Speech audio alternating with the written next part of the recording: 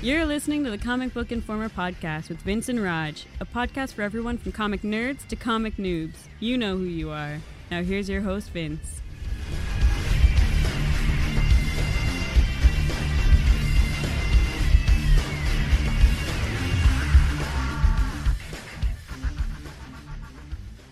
Hello, everybody, and welcome to issue 100 of the Comic Book Informer podcast.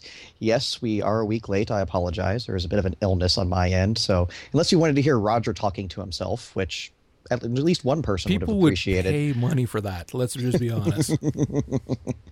But also, some of you might notice, if all goes well, this issue may be out on Wednesday because Roger got a visit from the Technology Fairy. Well... That's because the last Technology Fairy kicked me in the nads. When we had to switch up our recording setup before, for the folks who, again, don't listen to our gaming podcast, when we had that terrible mishap with our final episode there, I decided to hell with it, that I was going to be changing some things up and basically stepping it up because I couldn't rely on the technology I'd been using before, the virtual cables, which in and of themselves are phenomenal, but have not been updated for a couple of versions of the operating system.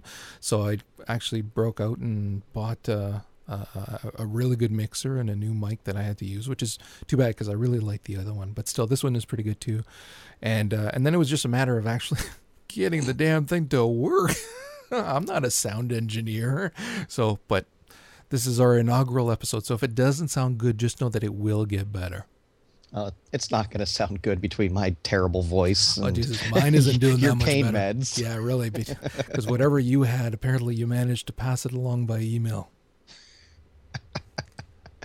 Fantastic. But I've got pain meds to make me happy, so it doesn't matter. What we're looking at here for our special 100th issue, and we went back and forth trying to figure out what we were going to do. We had a plan. We didn't have a plan. I had a plan. Let's be very honest. I had a plan months ago for mine. You, however, were a slack ass and just didn't think of something until the last minute. Because I didn't have to think of something until the last minute. Semantics. Come on. But anyway, what I thought we would do is look at various high-profile comic books on their 100th issues and compare, where they are today, where they were then. And it's an interesting look through several different eras of, comic history. And we're starting off back in the early days, back in the 50s, actually.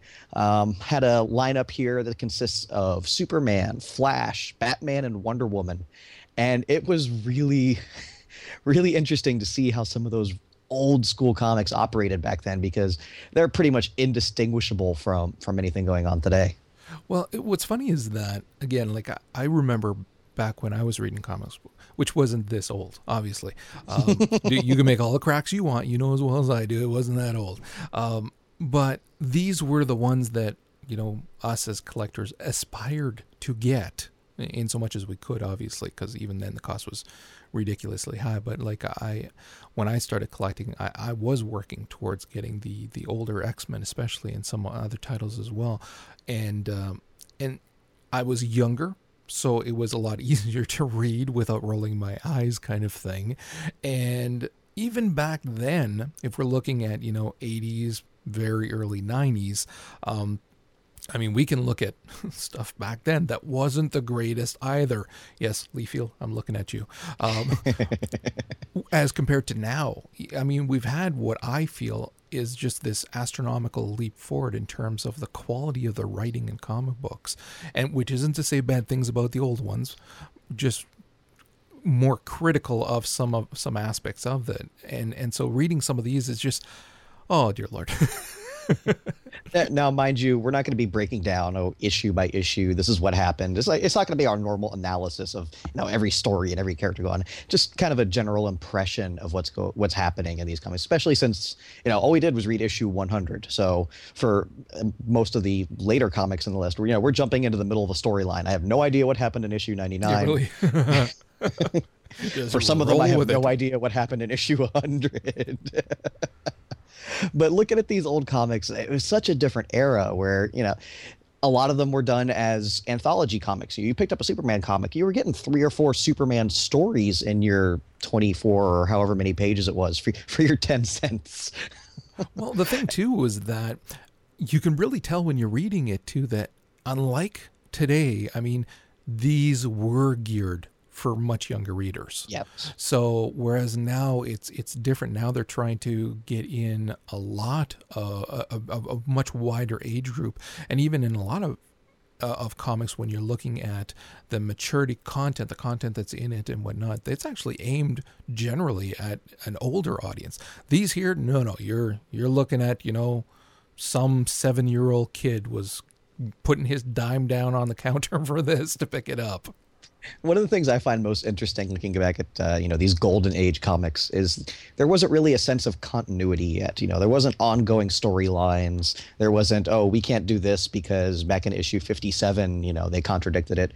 They were just having fun writing the comics and like almost literally making up the, you know, their characters' powers on the fly. Like some of the stuff Superman and Wonder Woman and even Flash were doing. Like, you just made that up 5 minutes ago. It was never done again. Well, how often are you going to be using running across candles with your hands? You know, Wonder Woman was probably not going to have to do that all too often. But there was that one time. And she pulled it off with charm. But it was fun going back and, you know, looking back in history at some of this stuff, though. It was. And it is one of those things where I certainly wouldn't do it all the time kind of thing, but every once in a while to pick up the old ones, it's fun. It's just sadly, it's like, and we're going to see that throughout a lot of these too. A lot of these are the reasons why in that time, once someone was old enough, they stopped reading comic books. Once you were in your teens, you stopped reading it because it was so geared towards kids. Whereas now they're geared, hell, you can progress through comics to the point where as you're getting older, there's more and more mature content that you can read. So they're encouraging you to stick around regardless of how old you get. Whereas these here, it's almost as if, okay, kiddo, you know what, you're in your teens now, enough's enough. Go buy freaking Catcher in the Rye or something else. Put down the My Little Pony comic. Yeah, really. That's for Tart. I know that's why you did that. So moving away from the 50s and into the 60s and 70s, you know, the silver age of comics, or realistically, and it's the Marvel age of comics is what you look at it here. Coming into the 60s, a lot of the Marvel comics, just like the DC comics, were anthologies. Except, you know, it wasn't, you know, here's 4 Superman stories, just like, oh, here's 4 sci-fi stories. You know, this one's got Iron Man in it. This one's got the Hulk. And it's cool to see how a lot of these anthologies just kind of evolved into the ongoing comics. What we're looking at here is basically Hulk, Captain America, Fantastic Four, Amazing Spider-Man, Avengers, Uncanny X-Men, and Iron Man. And yeah, that's a big list, but it was, you know, spread across over 10 years of comics here, going from the early 60s into the late 70s. And coming out of that anthology mindset, you had a lot of the DC sensibility of, hey, here's one issue, tell one story. But you also had a lot of what really made Marvel of, you also had these more complicated stories coming in, you know, the more complex characters, the characters that, you know, readers can relate to. Sorry, you can't relate to Superman on just about any level. But when you got guys here like, you know, like Spider-Man, like the X-Men, that's really what made Marvel, you know, the juggernaut they were back in that day. And it's cool seeing this evolution because you start off with, back in 67, it was actually titled Tales to Astonish, but it's essentially what we know today as the Incredible Hulk comic. It got retitled in issue 102, where it was your, you know, traditional old school single issue anthology. And Tales to Astonish had previously been split up between Hulk and Submariner. So for issue 100, let's just do one story with the two of them together. I thought it was hilarious that Namor has not changed one bit in 55 years. Hate the bastard. That is consistency. Yeah, really. Yeah, but then as you start moving into, you know, the Captain Americas, the Fantastic Fours, especially Spider-Man and obviously X-Men, it starts becoming a little more long form. Yeah, you know, a lot of stuff is self-contained within, you know, 1 or 2 issues, but you see a lot of these building blocks that lead to these larger stories. Like, especially, we're going to get to X-Men in a little bit, but, you know, that was a pretty small story on its own that, you know, turns into something huge. But what was your general feel of kind of this era? Well, see, what I found with this one, as opposed with if we look back again, say at that Superman and Batman, they had the theme of the contest for kids, and both of them did it. And then when you're looking at the ones that you're talking about now, you had a lot of, let's just throw nearly every villain we can at them. That Fantastic Four one. Yeah. Well, not just the Fantastic Four one, also the Amazing Spider-Man did the same kind of thing. And similarly, we'll get back to that. Yeah, so there was a lot of, it was almost as if those 100s and the other ones too, I didn't feel there was quite enough story. They thought of the 100, let's just give them insane action beginning to end nearly, with just fight after fight after fight. And so that's why I was kind of a little disappointed overall, not entirely, but overall that there wasn't quite enough, story in there. But again, that was par for the course for the times as well. But you really see how they realized, okay, this is a big milestone issue. Let's try to do something important here. Like we're looking at Amazing Spider-Man. This was, a really important time in Pete's life. He was with Gwen Stacy at the time, really second guessing, his role as Spider-Man, as he's done constantly over his entire lifetime. But especially here because, he's dating Gwen. He wants to have a serious relationship with Gwen. But Gwen still blames Spider-Man for the death of her father, and eventually he knows that's a bridge he's going to have to cross. And so it's actually, I don't know if, I have to assume that they were aware of it, but it read an awful lot like the issue that came out a year or so ago when he had that dream sequence then of when he was doing, after Marla Jameson died. And he was running into, a lot of the old characters from his past. It was an interesting balance between those two issues. But... And then, of course, it ends with the big change of, he didn't remove his powers. He just grew 4 extra arms. But that was, a big story development. And that story development went on for a number of issues after that. So they really used these issue 100s as a jumping off point, to really establish themselves for something later. Yeah, some of them, I'm trying to think of which one it was that I read. I'll find it as you're talking, where I was like, that's where it started? It's probably X-Men, I'm saying. Give me a second there. Okay, keep talking. Let's jump into Uncanny X-Men because it's the same concept. Well, at the time, it was still called actual X-Men because they didn't. And Uncanny had been on the cover for a number of years. They just hadn't officially called it Uncanny X-Men. But for the purposes of organization, we're calling it Uncanny X-Men here. Yeah. And this is right in the middle of the Claremont era. One of the all-time most memorable runs in all of comic history, Chris Claremont running Uncanny X-Men. And this was, that big, issue 100, let's do something huge. And you had, the old school X-Men, the original 5 with Havoc, Polaris, and Professor X facing off against, the all different X-Men of, Wolverine, Nightcrawler, Colossus, the 70s era team. This huge fight, turns out there were replicants and all kinds of fun stuff. Quite possibly 2 of the greatest developments in the history of X-Men. First of all, this is, once everybody gets rescued and the X-Men are now coming back to Earth from the satellite they were on, this is actually the issue where Jean sacrificed herself to save the other X-Men, which, of course, led into the whole Phoenix thing. So they said it was a very small plot, not small, but you see in issue 100, they set up this plot point that, 20, 30 issues down the line is going to become one of the hugest things in the history of modern comics, or any comics, really. But then you also had one of my favorite developments. Issue 100 of Uncanny X-Men was the first use of the fastball special. Yeah. I did not know that, but was it Tom Brevoort on his Tumblr mentioned it last night, actually. Oh, really? Yeah, I noticed it right away when I read it. I didn't know that was the first time that it had been done, though.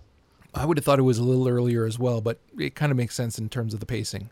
Yeah, and then going back and reading it, it's like, hey, remember that thing we've been practicing in the Danger Room? I was like, oh.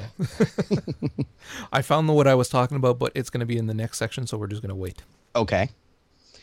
So touching on some of the others here, Captain America, I really enjoyed that because it was that big, crazy Captain America story that, we haven't seen since the 60s and 70s. And it's kind of the concept that Rick Remender wants to bring Captain America back to. So again, that interesting parallel of this is what Captain America was like way back when, and it's kind of the feel they're going for again. Yeah, no, I agree. Fantastic Four was just a big fun issue. Avengers, it was important. You could tell Avengers at this point in their lifespan hadn't quite been known for, good storytelling. It was more like, hey, let's throw everybody's favorite characters together and do some fun stuff, where they literally had every Avenger ever up to that point in this issue, and just an absolutely insane story going on. But the one thing that rather unfortunately caught my eye, this was during Hawkeye's miniskirt era. Check out them gams. Oh man, I was like, oh my god, I forgot about that costume. And you wonder why we hate Hawkeye. Yes. I actually, you know what? The Avengers was one of the ones that I stopped reading. I kind of partway through it. I was like, no, can't do it. I'm not going to even begin to say it was good. I mean, come on. Most of the issue took place in Olympus, where you had Hercules and Ares in ye old English speak, and which is always Thor fun. in on top of it. I was like, oh my god. Yeah. Iron Man was just another really fun issue. But as I said, taking this group of 100 issues, you really get a good sampling of what made Marvel into Marvel in that era. Actually, Iron Man, I thought, could have been any old issue. It was not a 100 issue at all. Like the other ones at least tried. Avengers failed, but it tried. But you could tell that all the other ones were really trying. And I thought Iron Man was just, okay, let's just use this script that was handed in 3 weeks ago. And then still staying in that era, but actually jumping ship over to DC. DC during this age was still kind of caught in the middle. They hadn't quite evolved to the Marvel level of storytelling, and that's why Marvel really took off in the 60s and 70s. It was something completely different. But you did see at least one title at the time that was trying to do that, and that was Green Lantern. During the 70s is when they actually paired him up with Green Arrow, because neither of their comic books were selling terribly well, so let's put them both in one and have twice as many fans buying half as many issues. But it worked out, and it's really one of the all-time memorable comic runs in DC history. Everybody remembers those Green Lantern, Green Arrow adventures, because they were traveling across America and really seeing the real people, and how it affect how everything they did as superheroes kind of affected normal people. It's not always space aliens. Sometimes there's drug dealers. Sometimes there's it was kind of what we see from Daredevil or Moon Knight or even Punisher, but with these larger than life characters from DC. And I've read some of those older issues, and I can't say they're like, oh, they were so great, because they're so caught up in that style of the 70s. But I could appreciate that this was one of the few comics DC was putting out at the time where they were really trying to bridge that gap that had been created between them and Marvel. I actually didn't read that one. That's one of the few that I didn't read. I'm sorry. I told you before. I hadn't read them all. It was actually split into two separate stories. The Green Lantern one was completely forgettable. I absolutely loved the Green Arrow comic, or the Green Arrow story in this comic. It had this ridiculously over the top, but perfect for Ollie flair of, it was completely 70s with rock bands and bell bottoms and bare chests. I mean, it was so 70s, but I think Green Arrow kind of belongs in the 70s, to be perfectly honest with you. It's that goatee and mustache. Yeah, and it has this weird mix of the big action that we've come to know during the 70s era of just over the top stuff, but kind of that feel of the old school where pretty much anything can happen at any time, but grounded in the more 70s style of writing, where it still felt relatable to a reader. Like, oh, there's giant space aliens showing up, but the characters were relatable enough that it made the story a little more interesting to an average reader. Right. All right, so now we move into the 90s. Dun, dun, dun. Yeah, really. And I don't think I could have picked 4 comics that really epitomize the entire feeling of the 90s better than the 4 I have here. Granted, 2 of them technically came out in the year 2000, but I'm counting them for the 90s, darn it. Just because of style. Yes. And all right, we're actually going to take these down one at a time because it needs to be done. First of all, we have New Mutants with one of the worst covers of my God. all time. Where it's art. I mean, look at throughout. That was the problem with this. It's so distracting. Liefeld at his Liefeldiest. It's so distracting that not that the story is that phenomenal anyway, but it's so distracting that you're trying to read and it's like, look at that foot. Look at that arm. What is that sword doing? How does that make sense? So, yeah. And yeah, this was a huge, momentous time in comics. This was the last issue of New Mutants before it relaunches as X-Force. And yeah, this was my era of comics, unfortunately. And yeah, people wonder why they stopped reading. But this was really when these landmark issues not only became a time to, tell something, new or really, set up a new era for your comic, but this is when it started being about selling as many issues as possible, as referenced by the fact that the background of the cover image says final issue about 97 times on this cover. Well, I'm not just selling as many, but it's selling out. I mean, when you're reading this, it's like, it's just,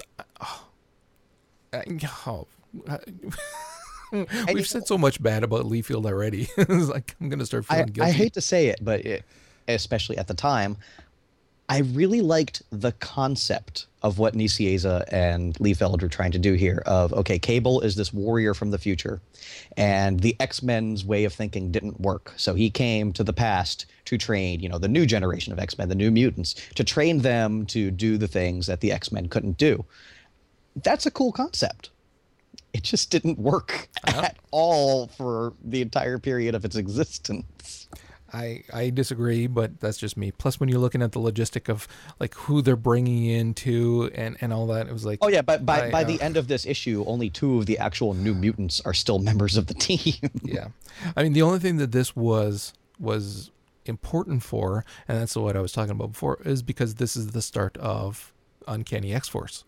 So that's it. And leave the uncanny out of it. Well, Uncanny X-Force is a good comic. X-Force, whatever you want to call it. So that concept, that's the only thing that this was important for. And see, I used to like the New Mutants initially. I mean, way back in the day kind of thing. But then things just went ballistic like this that just had no business. It's all 90s on you. Yeah. And that's around the time I would kind of, no, this is no longer for me. You actually, it was before that. Other people, buddy. Yeah, I actually would have stopped long before that, actually. All right, so next one I'm touching on here is Justice League America. Not Justice League of America, Justice League America. Because in the mid-90s, DC realized pretty much the only comics anybody was buying was Justice League comics, so they had like 5 different ones out. Be happy, Extreme Justice never made it to 100 issues, because if you think this was bad, wow. But this was coming out of, they had the Justice League International, which was a huge hit just prior to this era, actually. I think Justice League International stopped at least its iconic run somewhere around 92, I think, somewhere around there. It still kept publishing. It just wasn't any good anymore. So they were like, okay, everybody's liking Justice League International. Let's put out Justice League Europe and Justice League America and Justice League Mars or whatever they were doing. And my God, what a beautiful disaster this comic is. Made it about halfway. And I couldn't. It was not possible. I could not read any more of it. I don't think any comic that we're looking at here better epitomizes costume design in the 90s than this. I didn't even realize that was supposed to be Booster Gold until about 10 pages into the story. Yeah, really. Did you at least go through all the pages to get to the end? I flicked through them, yeah, but I didn't. I stopped reading halfway through because the writing was so disjointed, all over the place, all over the map, and then trying to be witty and have this banter going on everywhere, and it was just it. And again, I kept reminding myself, okay, you haven't read them all. Maybe, just maybe, this makes sense. Somewhere this makes sense, and so that's the only thing that I could imagine, because otherwise it's just an absolute jumbled mess. So did you actually see Guy Gardner show up at the end? Yes In his awesome costume. I'm trying to find it now Give me a second here. It's the last bit. Take your time because it needs to be taken in. I might not have even flicked that far through because there was a point where I was like, oh, come on. Seriously? I know how much you love Guy Gardner, so this is something you need to make sure you see. How much I love Guy Gardner. Okay, yeah. It's a guy thing, quote unquote. What the hell is that? what? That, my friend, is the 90s. It just makes no sense. Anyways, yeah. But you see what a beautiful disaster this is. And even DC and their readers realized it because shortly after this issue came out, they canceled their entire line of Justice League comics. And I think it was around 97 or 98 is actually when they brought in Grant Morrison to write JLA. And as much as I dislike Morrison's writing now, his JLA back then was freaking amazing. So out of everything bad, sometimes some good comes out. After the forest burns down, there's always regrowth. Why is he wearing knee pads? What does he need knee pads for? You know. No, don't say that. Okay. It was the 90s. He's power sliding. Yeah. Moving on. All right. Next we have Spawn, which is one of the ones that did technically come out in 2000, but Spawn is, one of those iconic 90s comics, and not even going to bother trying to dissect what's going on here, but this issue of Spawn is an absolute perfect case study in 90s writing, where they were always trying to, oh, this is going to be really awesome. Oh, this is going to be really awesome. But not coming up with any thought or structure for how to get from point A to point B while still leaving a point C. Because as you see here, this is a huge, momentous issue. Many important characters die in this issue. As far as I know, that they're all back alive again because it's comics. But I read Spawn when it first started up. And Todd McFarlane's art was, of course, gorgeous. But it's kind of the same description I gave last issue when I was talking about Walking Dead and comparing it to Uncharted, where they come up with all the really important things. Like Todd McFarlane went, I want to have this awesome image of Spawn on a church roof fighting the Violator. And he's like, okay, cool. What's the story? I don't know. And that's what Spawn is. It's a series of really awesome snapshots with no context whatsoever to make them fit together properly. I never read Spawn. There it is. It was after I stopped reading. After your time. Yeah. And when I started reading comic books again, it was one of those series that I never bothered with. So I've got no context to go from. I think even as a teenager, the target audience for Spawn, I think I made it maybe 10 issues. Right.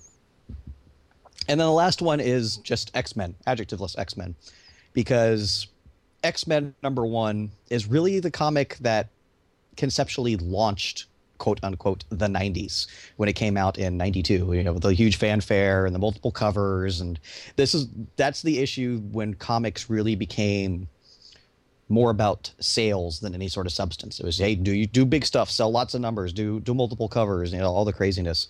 So it's interesting to see now here, I think in 2000, Marvel was still technically in bankruptcy at the time this comic came out. And it's just this weird mashup because it's written by Chris Claremont, who had come back to Marvel at this point. They said, dude, we need you on X-Men. It's a mess. Please write some X-Men. And he was still writing it like it was 1981.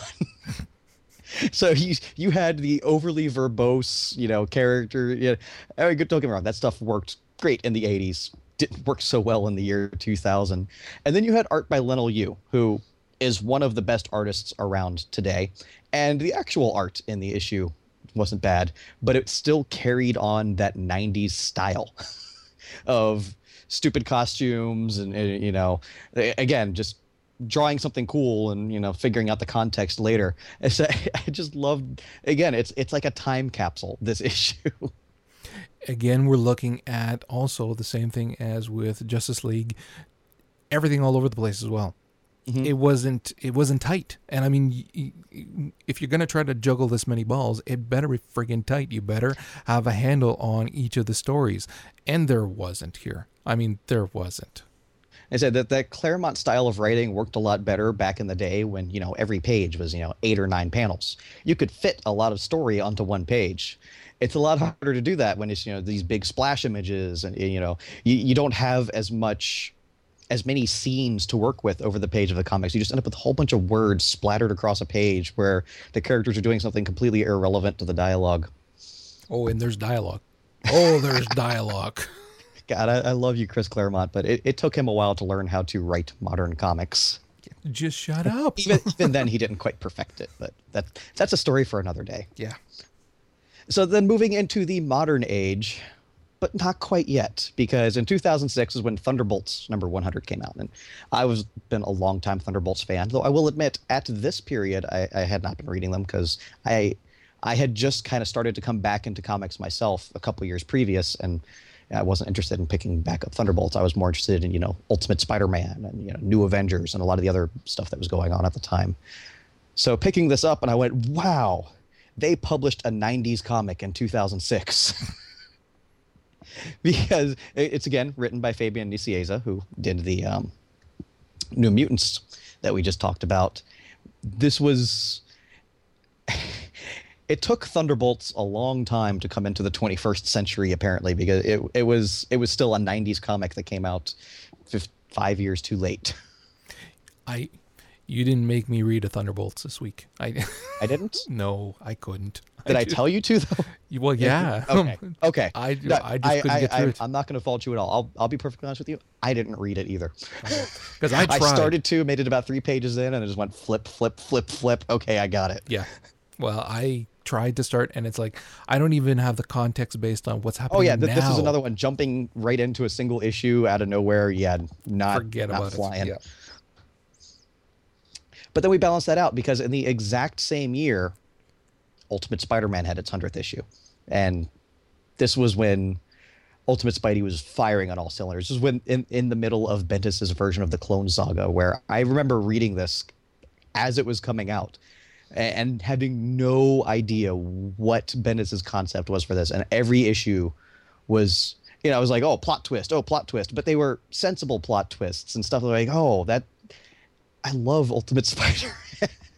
See, that's the difference between like all of the other ones and this. Because reading one of these issues, what it should do is make you think, I have to go back and read all of those now. Yeah, I wouldn't say this was a good one to just pick up as, issue 100, let me check this out. Because, you're jumping right into the middle of a story. And if I hadn't read the previous 99 issues at a previous point, I would have been just as lost. No, but that's what I'm saying. I'm saying that the issue should be good enough that as you're reading it, you're so engaged by it that you're thinking, I want to go back and read all of the other issues to get caught up and see what it is. Because like with Ultimate Spider-Man, well, I haven't gotten caught up on all of those. So I had read like whatever it was, 50 prior to the final episode or issue kind of thing, or whatever it was. Maybe even not that much. But I know that I still have a lot that I need to go back and read. I see what you're saying, because this issue started off with Peter Parker's dad showing up at the front. It was great. Like, whoa. Exactly. What have they been doing for the last 99 issues? That's right. And so when you're getting all of that going on, that's when it was like, okay, I need to go back and read these. This has actually made me want to dig up a crap load of those old issues and read them all, because if they're this caliber, I want to read them. Yeah, we've spoken about Ultimate Spider-Man at length over the previous 100 episodes. So, yeah, everybody out there knows, we dig the comic, and I always have. So, yeah, it was very good. But again, just looking at all of these issues, over the course here, it's so cool to see how the medium has evolved over, its 50, 60 plus years of being around. It was really cool. I'm glad I thought of this idea to just, I hadn't intended for it to be like, this really cool timeline of comics. But once I started looking at, okay, what issue 100s were out there, this was actually really fun. Yeah, no, I agree. It was a nice retrospective going over the years. Mm-hmm. And looking at it today, though, with relaunches and, everything going on, They recently announced issue 300 is going to be the last issue for Hellblazer, and everything's new number ones these days. We just saw Walking Dead 100. Invincible is actually coming up to issue 100 early next year. And the indie stuff might still do its thing, but at least amongst the mainstream comics, I don't think we're ever really going to see another big milestone issue. Well, at the rate that they keep canceling stuff and rebooting it, no. But on the other hand, I'm kind of okay with this because the big milestone issues are kind of getting back to that 90s mindset of, instead of doing something really big and momentous, let's just do a big story. I mean, there's exceptions, like Spider-Man stuff was really cool, but like even a lot of the recent X-Men, that issue 499 was good. Issue 501 was good. What happened with issue 500? Like they're trying so hard to make these milestone issues, really big things because it might be the only issue of that comic anybody buys that year. And so it loses a lot of, what makes the comic good. And personally, I'm really pushing for a time when a comic's value is determined by how good the comic was and how important it was to the story instead of the number on the front of the issue. So while we may not be seeing these big milestone issues much at all in especially obviously in the next couple years, but even beyond that, I'm kind of okay with that. The only exception would be that I would think of in recent years would be Fantastic Four number 600. Mm-hmm. That was an exception where he did it right. And I mean, you mentioned The Walking Dead, and I've given my thoughts on that, and I think he did it wrong. But it can still be done right. It's so interesting, though, seeing Kirkman, who's also writing Invincible, which I would love to get you to read, but you kind of have to read every single issue. And so, but seeing his build up to issue 100 there, and it's working out so much better than it did in Walking Dead. Like 97 issues, I can't think of a bad one yet. That's easily my favorite Kirkman comic, and still month to month one of my favorite comics every month. So I'm gonna be really happy when that gets to issue 100 because they've been hyping it up for over a year now. Like they've been going over the top, but kind of in a satirical way. They've been releasing teaser images of every single character dead. They're actually titling the issue "Everybody Dies." I think it's important too for if people are new to the podcast to know we used to love The Walking Dead. Okay, you're like really, really like it, and it's just as of late feel that it's really lost a lot of steam. So when I insult issue 100, remember it's coming from a really huge fan of the series. Mm-hmm. So any final thoughts here, Raj? Are we going into what we've been reading, or are we done? I was kind of thinking because of episode length, we might pass on that this week. But there's time. Okay. Hey, that's right. You're not editing anymore. Who cares? There's just a couple that I really, really want to talk about. All right, then. So let me throw a couple out there real quick. All right. And since I just talked about it, actually, Invincible issue 97 came out last week, and on one hand, it was kind of a groaner of, oh my God, I can't believe he just did that. But on the other hand, it was so brilliant. Like throughout its entire lifespan, Invincible has been a satire of superhero comics, especially modern superhero comics. And there's actually a scene where everything just goes completely out of control. Characters are killing, their families. Like, it's going completely ridiculous. I'm like, what am I reading? And then the very next page, it takes you completely out of it and tells a joke about like how over the top and ridiculous it had gotten, but in a way that's more of a commentary on modern comics than it is of anything like, oh, that I wrote something terrible and I'm sorry, so here's a joke about it. Like, it's a great commentary of, if you're reading Invincible by itself, you're not going to enjoy it that much. But reading Invincible alongside any number of other comics, you get a lot more out of it because you really get a lot of the jokes that it's telling without telling an actual joke. Cool. And oh God, what were we talking about? I'm completely blanking. Where we had mentioned in previous weeks how a really good comic can carry a story without the main character. Where if the supporting cast is good enough. The supporting cast has been carrying Invincible for darn near the past year. Invincible himself has had no powers for, I think, the last 8 or 9 issues. And the supporting cast Kirkman has created. He hasn't just created a supporting cast. He's actually created an entire continuous universe that has been built up around Invincible. He's had spin-off comics of Tech Jacket, Astounding Wolfman, Brit. Image just recently started publishing a Guarding the Globe series that's basically the Justice League of Invincible's universe. And it, as much as we like to rag on Walking Dead, when Kirkman's still writing good, he is still one of the best in the business, because it's showing how well he has developed all of these characters, that with his main character, the title character, completely on the sidelines, the comic is still really good and really fun. Oh, I agree with you in terms of the man's abilities as a writer. I really, really do. And that's why I think that he's probably doing so well in that one, because, and it shows again, like some comics only have so much life. And there comes a point where you're going to feel that lull. And I'm thinking that's what's happening in The Walking Dead, whereas it's not so much right now in Invincible. And then just other quickly, Archer and Armstrong is actually something I've really been enjoying. It's from Valiant Comics. And we talked about Valiant Comics a few months ago when they had their big relaunch. Valiant Comics was a company that popped up in the 90s and then went out of business when the 90s stopped being the 90s. And you know, they recently came back earlier this year. And their first issue that they came out, at least in my opinion, was absolute garbage.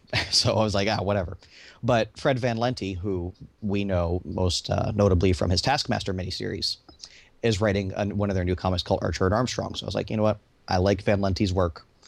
I've kind of passed off on everything else Valiant's been putting out, but I'll check out this one issue. It's now up to issue 4, and I'm really liking it. Like, again, it's not like, oh, this huge, you know, it's not Taskmaster level of comic writing, but it's a fun comic. I'm trying to think of what I can kind of equate it to, and I'm currently drawing a blank, but it's just more of a fun adventure comic than it is, you know, characters. And not every comic has to have this fantastic character development and this, you know, this huge ongoing plot. A comic is allowed to still be fun, and that's what this one is. You have a teenage kid, Archer, who is basically the Taskmaster in his skill set of, you know, he knows all these, you know, martial arts moves, you know, he's learned all these things, you know, just, you know, from his memory. And he's been brainwashed by his parents, who are part of like a cult and are trying to gather up these artifacts and change the world forever. And he bumps into Armstrong, who is a guy who's been alive for a few thousand years. And just the two of them playing off each other. It's a lot of what I remember of Van Lente when he was writing stuff, like when he was working on Hercules with Greg Pak and stuff like that. It's just a fun comic that I've really been enjoying. And it's actually kind of getting me to maybe give a lot of the other Valiant comics a try, because while I may have hated Exo Manowar, that doesn't necessarily mean I'm going to hate everything they're putting out, because Archer and Armstrong has proven me wrong there. I've actually got the first issue. I haven't read it yet, so I'm going to have to get on it. Check it out. You might like it. Might. Okay. All right. So you really wanted to talk about some stuff. So okay. As long as it's not issue 1s from Marvel Now, go ahead. Okay. Well, it might be a little about one of them, but just a tiny bit then. Okay. Did you read 47 Ronin? Yes. Dude. Oh my God. Okay. I only bring it up because I'm going to say we're not going to talk about it. However, I'm thinking what we were planning on doing for this issue, I'm thinking we should bump that up to 105 when I am doing that issue. And then we can tack this on top with it. What do you think? And I'm sure we'll discuss it. It would fit perfectly. A few months after that as well, once it's wrapped up. Yeah, but just for this, oh my God. Oh, just if anybody has not read it yet, pick it up. We're going to be talking about it in a few episodes. If you know us, this comic was written specifically for Roger. And oh my God. This was freaking awesome. Absolutely awesome. Okay. I actually went back and got caught up on all of the Batman Arkham Asylum issues. Have you read any of those? Not a one. Those are the ones that are coming out every week. They're not nearly as long. And are they just kind of in general Arkham comics, or are they like Arkham Asylum video Arkham game City kind of thing? You can read them having not played Arkham City. However, okay. but they're more in that style and that continuity. Yes, yeah, and it helps if you've read or if you've played Arkham City. There's even 2 points where they say like the story continues in Arkham City from here. Okay, so you're kind of left hanging there if you haven't played Arkham City. But having played Arkham City and Asylum, this makes me want to get back into Arkham City and play even more of it. Because I know I'm terrible. I never finished games. I hadn't finished it. I know you did. I've played enough. I collected all the Riddler trophies. I'm good. But this was phenomenal. This was really, really good writing. The stories are mainly in trilogies. You have 3 issues dealing with certain characters and whatnot. It was really, really good. I enjoyed the hell out of it. I read 1 to 50. They're at 52 right now. And I encourage anyone, you definitely check this out if you want. It's a lot of fun. The characters are good. The art is phenomenal. It was pretty much made for tablets as well. It looks fantastic on tablets because you're reading all of it in landscape mode. And so I really, really enjoyed it a lot. So definitely worth checking out. And then, dude, all new X-Men #1. Save it. Save it. My God. I'm giddy. It was so good. It was so unbelievably good. And you've heard all the problems that I've had with what's going on with the consequences, of which apparently there are none. And and the consequences is pretty much back to normal. Yeah. And then the A+V thing or whatever the hell it was, a V you actually plus read that? X. Oh, dude, that was so bad. I looked at it. Oh. So read the first page, said, "Oh, it's the same as the Versus series," and went, "No, thank you." It was terrible, right there. terrible. But this was so good.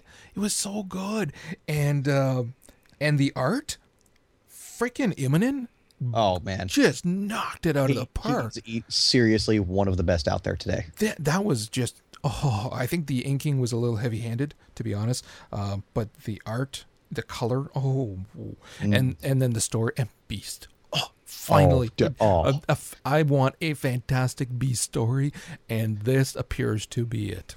We're gonna obviously talk about it next at length, but so I don't want to divulge story-wise. But if you have not picked it up, go pick it up. It was literally that good. And and I've been getting caught up on freaking Teenage Mutant Ninja Turtles on the micro series one. Had you read all of those? I actually haven't. And every time I'm reading an issue and they go, "Oh, this story happened in the micro series," I was like, "Man, I should have read that micro series." Well, I'm working on them. I had already read some of them, but not all. So I'm getting caught up on them all, and it's as good as the ongoing series. It's absolutely phenomenal. And then lastly, the Manhattan Projects #7. Did you read it? Yes. Okay, that was a little too freaking weird at points, though. And I mean, I've been doing. Did you really just say that the Manhattan Project has finally reached? Yes, I did. Too weird. Doesn't that say something right there? I mean, I found that it. And correct me if I'm wrong. Maybe it's just that it was late and I was medicated at the time, but it got a little confusing at points.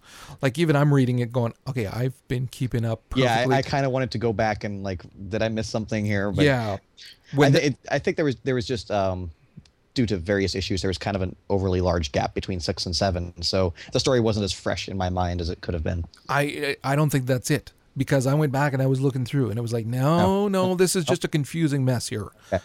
So although still friggin' awesome, the freaking Truman Orgy. Did you look where it says it's actually written in Blood Hickman on the desk? I as much as I hate to say it, I spent a lot of time studying the orgy scene page because there were so many jokes hidden in there. Yeah, that's what I did as well. I mean, overall a good issue, but I found that there were a lot of parts that were it probably made sense in his mind, but it sure as hell didn't in mine. I don't want to know what happens in Hickman's mind. Right, really. There is that. I am not worthy of Hickman's mind. And that's it for me. Okay. So jumping into new releases. I have to say, the past month, Marvel has absolutely been destroying it. Like, they're putting out so many issues, and all of them are friggin' ridiculous. So settle in. We got a long list for Marvel this week, starting with Amazing Spider-Man number 698, the beginning of the Dying Wish final story arc for Amazing Spider-Man. And if Twitter is to be relieved, bring your Kleenex. If Twitter is to be relieved. Yes, believed. You did not say believe, you said relieved. I know, but I meant believed. Okay. Because Twitter does relieve itself often, all over us. Yeah. It's disgusting. We have Avengers number 34, which I think is the last issue. We have the new Captain America number 1 by Rick Remender. Looking forward to that one. We have Captain Marvel number 7, Dark Avengers number 183, the final issue, Deadpool number 2. Dude, did you read number 1? Yes, I did. It was good. I know. What the hell? That's not right. Voluntarily read it. I'm so proud of you. Well, you told me I had no choice. It was that or Thor, so I chose that. That's got to say something about what I Actually, think. since we had to skip a week, I was kind of going to give you a break on both of them, but okay. But it was good. Well, I mean, it wasn't phenomenal, but it was like, God damn, this wasn't bad. Anyway, we have Hawkeye number 4, Indestructible Hulk number 1, Iron Man number 2, Journey into Mystery number 646, which is the new creative team, and it's now starring Lady Sif as the main character. Minimum Carnage Omega. Been a little disappointed in that thing going on there. We have Ultimate Spider-Man 17, Ultimate X-Men 18.1, Uncanny X-Force number 34, which is the final issue of Final Genesis storyline there. Wolverine and the X-Men number 21, and X-Factor number 247. For DC, I can't believe you put Catwoman. the only reason I put Catwoman 14 is because it's a Death in the Family tie-in, so it might be okay because it has Joker killing people. Hellblazer number 297, Justice League number 14, Nightwing and Red Hood and the Outlaws number 14, which again wouldn't normally mention it, but Death of the Family tie-in. I wouldn't mind watching Joker beat the crap out of Jason Todd for an issue. And Wonder Woman number 14. I only say that because the other Death of the Family issues I've read have actually been pretty good. All right. All right, and rounding out from Dynamite, we have Voltron number 9. This week, IDW is putting out issue 11 for both Transformers series, More Than Meets the Eye and Robots in Disguise. And Image has yet another interesting new series launching this week with Clone number 1. Which is? Some bizarre sci-fi thing where some guy's clone actually shows up, like, beaten half to death. I looked at the solicit and went, yeah, okay, that looks pretty cool. All right. Listen, if it's Image and it has a number 1 on it, I'm pretty much going to check it out right now because they haven't missed on a whole lot lately. That's true. That is true. So thank you so much for listening to issue 100 and hopefully the 99 previous. If not, because you're jumping onto this big landmark issue, I promise you we are even better than this on most weeks. Ouch. This wasn't bad. What are you talking about? And as I said, we are going to try our hardest to have future episodes actually out on Wednesday. No promises because things happen. But it'd be nice to have this podcast to listen to actually on New Comic Day. So going forward, we hope you'll be joining us Wednesday, Thursday, Saturday, whenever it happens. But thanks for listening. And as always, you can find us at comicbookinformer.com. And we'll see you next week. You were kind of trailing at the end there. I was completely lost. It was like off the rails. I was like, I had a point. What was I supposed to be doing? Oh, that's right. Closing out the damn podcast. How about I just keep babbling? What about that? I was like, if I just keep talking, eventually I'll reach the end of this thought. Jesus. I dare not shut you up anymore. Heaven to Betsy, I might hurt your feelings.